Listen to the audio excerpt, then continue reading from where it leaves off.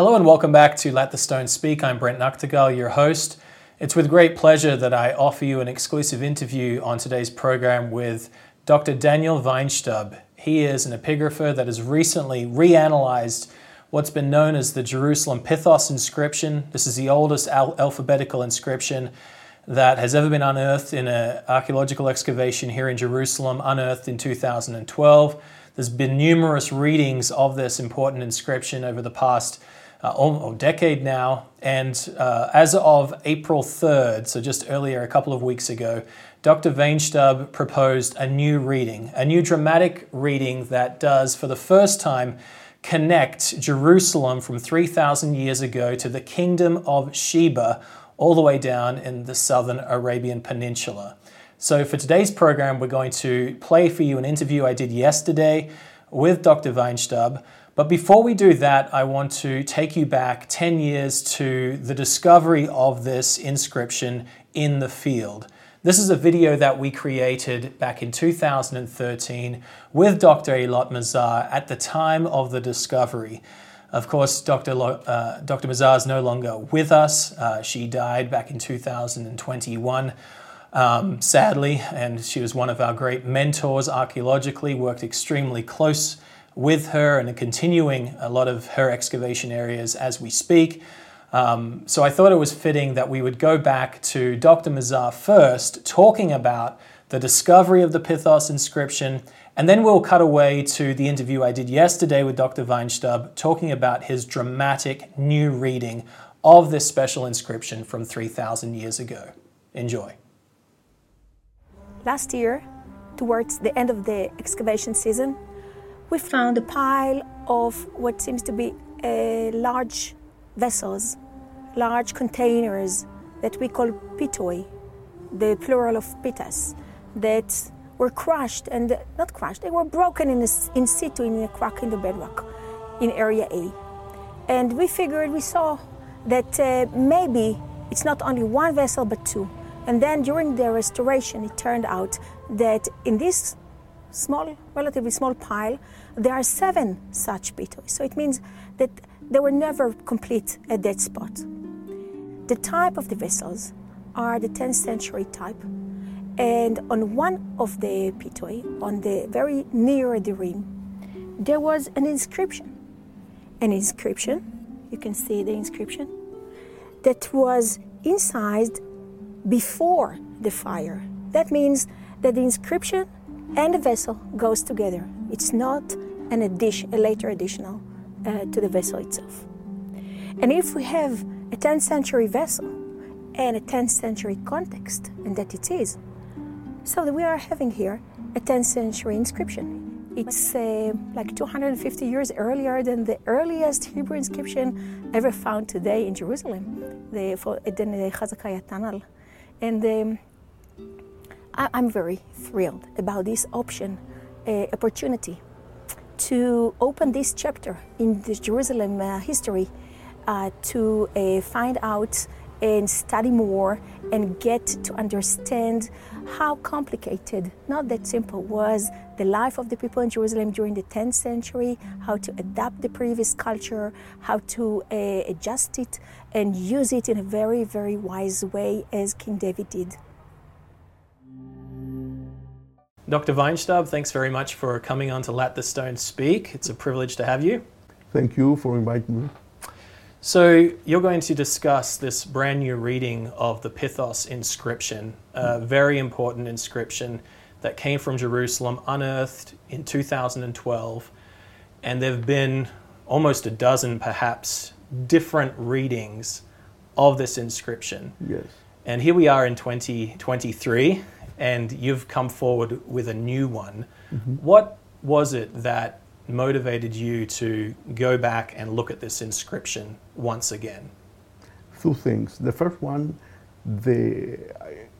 I think everyone, we were unhappy because all the interpretations of the inscription did not offer a coherent text, a coherent reading of the text. Mm-hmm. There were a lot, very problem. There are paleographic problems and linguistic problems. The paleographic problems, there were especially with two letters. Mm-hmm.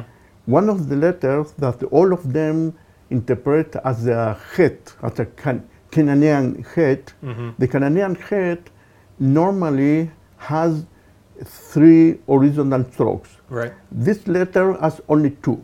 This is Okay. one problem. The second and the biggest problem is the last letter. The last letter has 2 strokes, Mm-hmm. up, and a tail aside. Mm-hmm. There is no Canaanite letter that fits this letter. Mm-hmm. There is no. And on the contrary, on the opposite, in the ancient Sud-Arabic script, there is a letter, the letter het Mm-hmm. of the ancient Sud-Arabic script that fit exactly this letter, and this letter is has the function as the cipher 5. Okay. So we have a text and the cipher 5. Okay. And the text, if we interpret it as a Sabaean text, is the, like in English, th in the word, right. in this, Mm-hmm. and n, Ladan. And Ladan is a very known word Mm-hmm. that means Ladanum. Mm-hmm. So we have 5 measures of Ladanum. So this entire script, and we have the actual inscription with us here. Very important piece of here. ancient writing, the most ancient alphabetical script ever found in Jerusalem, which is another element to this. And so everyone was thinking it was Proto-Canaanite, or most people were thinking it was Proto-Canaanite, but everyone had problems with it. And Everyone. so you decided, well, let's think outside the box a little bit. And did you were the one that kind of thought it might be South Arabian, or was there somebody else that helped you with the script to discern that? No, nobody helped me. Okay, yeah, it's just absolutely phenomenal. Maybe you can kind of point to the letters that you were discussing to show us what is how you read the script with the letters that are there. Yes. Do you see here those small strokes? Yes. Yes. And here the tail? Yes. Yes. Okay. This letter, as I said,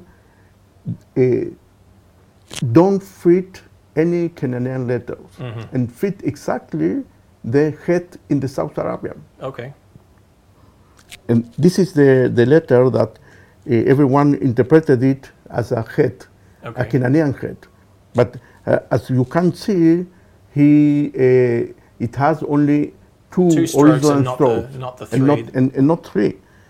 Okay. And the old South Arabian letter the Mm-hmm. has exactly 2, Right. like this.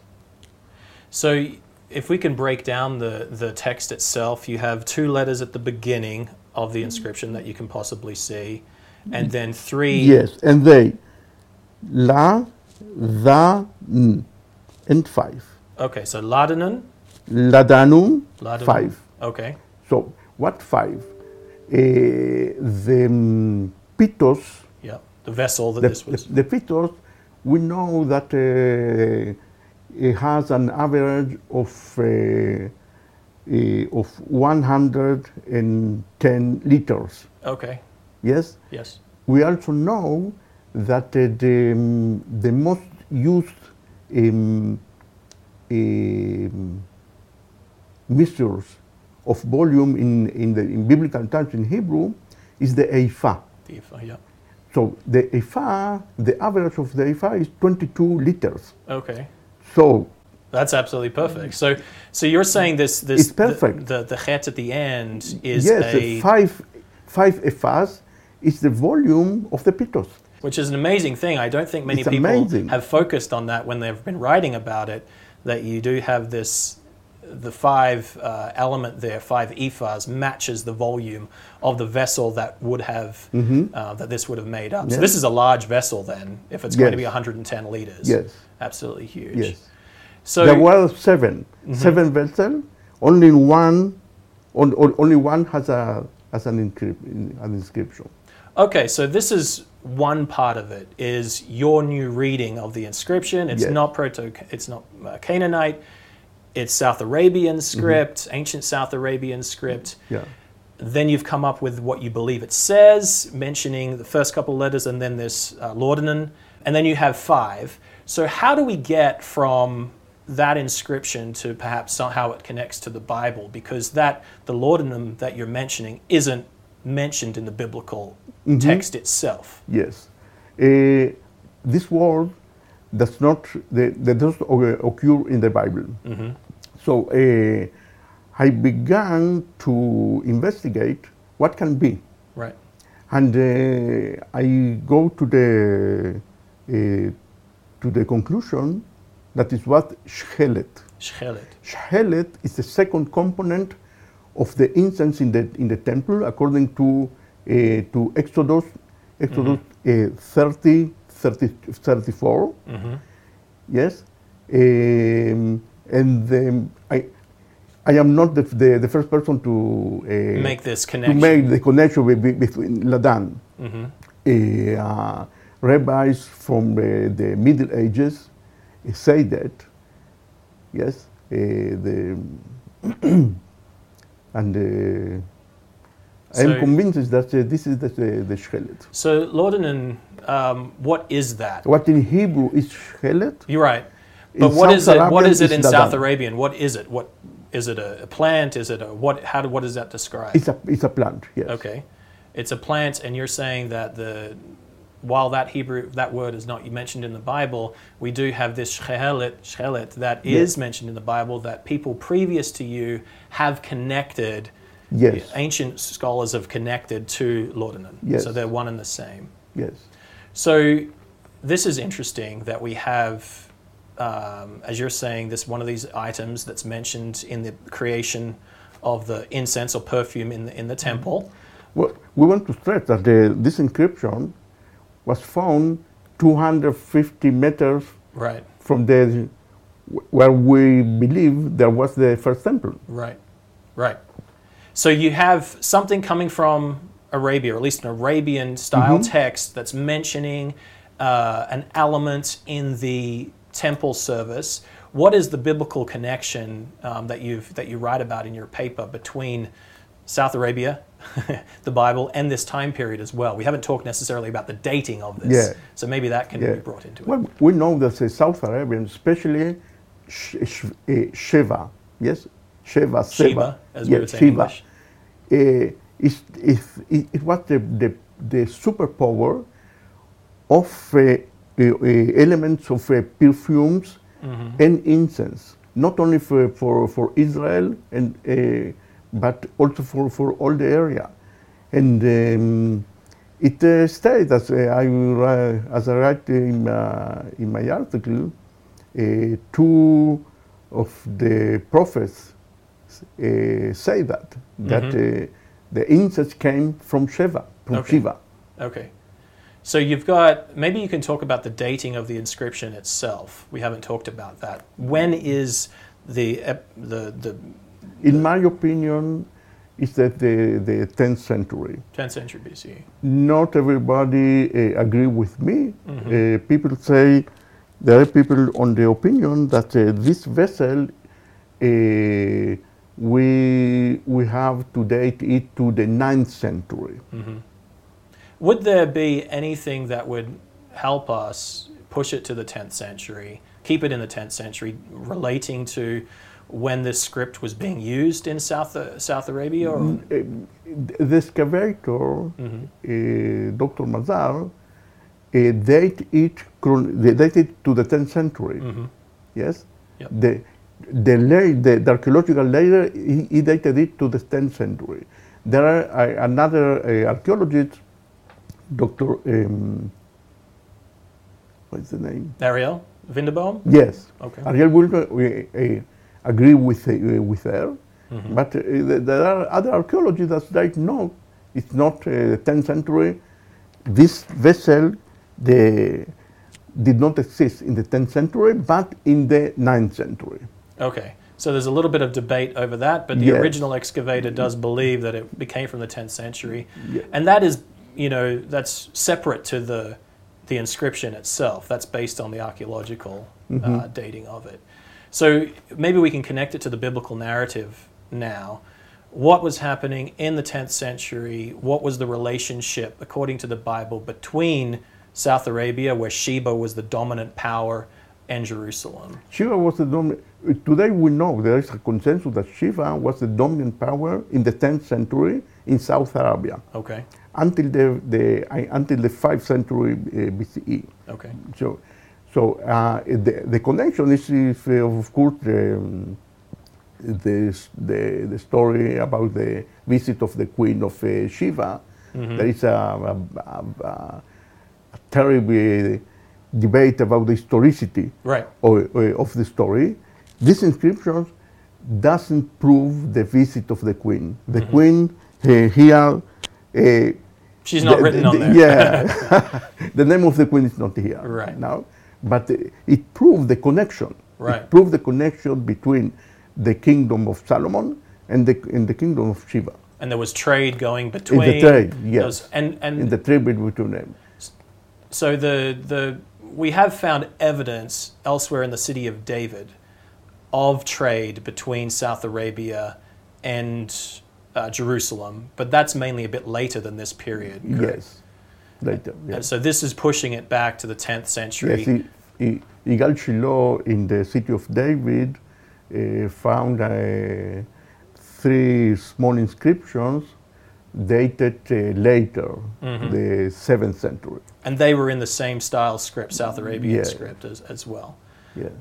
So there is another interesting connection you make in your paper to a different king, biblical king, about 150 years after King Solomon, King Hezekiah.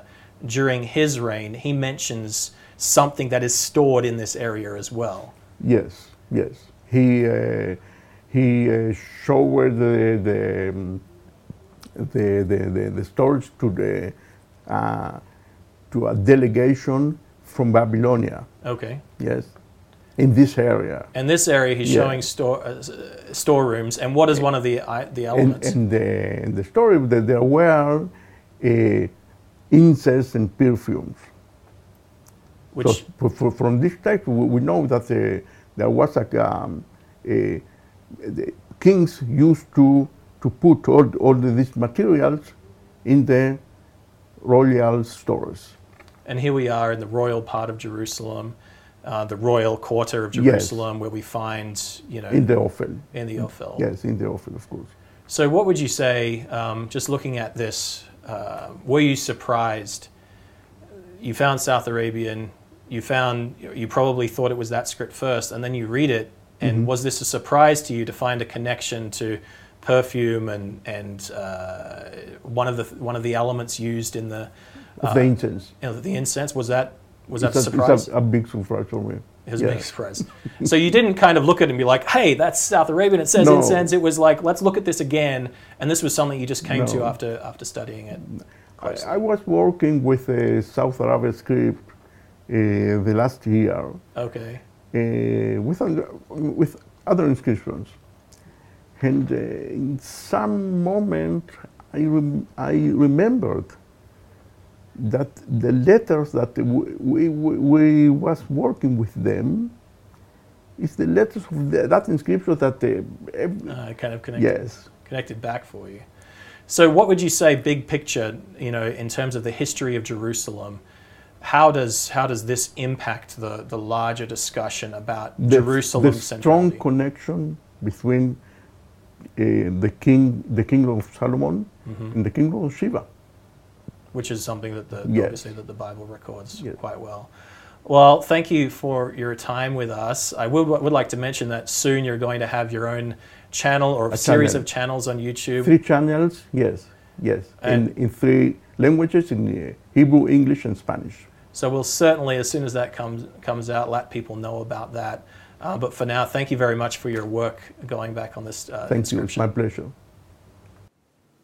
Thank you very much for watching to the end of today's episode of Let the Stone Speak. Thank you very much also to Dr. Weinstaub for taking his time to explain to us this very important inscription. Of course, if you want to read up more on this, we can definitely go below this video and look at the show notes of today's program. We have an article linked there. It's entitled Temple Incense from the Queen of Sheba, Reanalysis of the Ophel-Pithos Inscription by Christopher Eames. And inside that, we'll link also to for Dr. Weinstaub's own paper, that is journal paper, that is available for free for you as well online. So please do go and click on those links to get more details of this. I do also want to alert you to our magazine. It goes by the same name as the podcast, Let the Stone Speak. This is a magazine on biblical history and biblical archaeology. Comes out 6 times per year. It's available to you for free wherever you are in the world. We'll gladly sign you up for a free subscription. And this is something that we'll never, ever charge you for, so you don't have to worry about any hidden costs. There will never be any. So if you want to sign up for that magazine, you can simply go to our website, armstronginstitute.org, and scroll down to where you'll find the magazine and sign up there. You can also read the PDF of the latest edition and the previous back issues there on the website as well. Or if you would want to just write an email, you can do that by writing to letters@armstronginstitute.org and just request the magazine subscription and put your name and address, and we'll make sure you get a copy.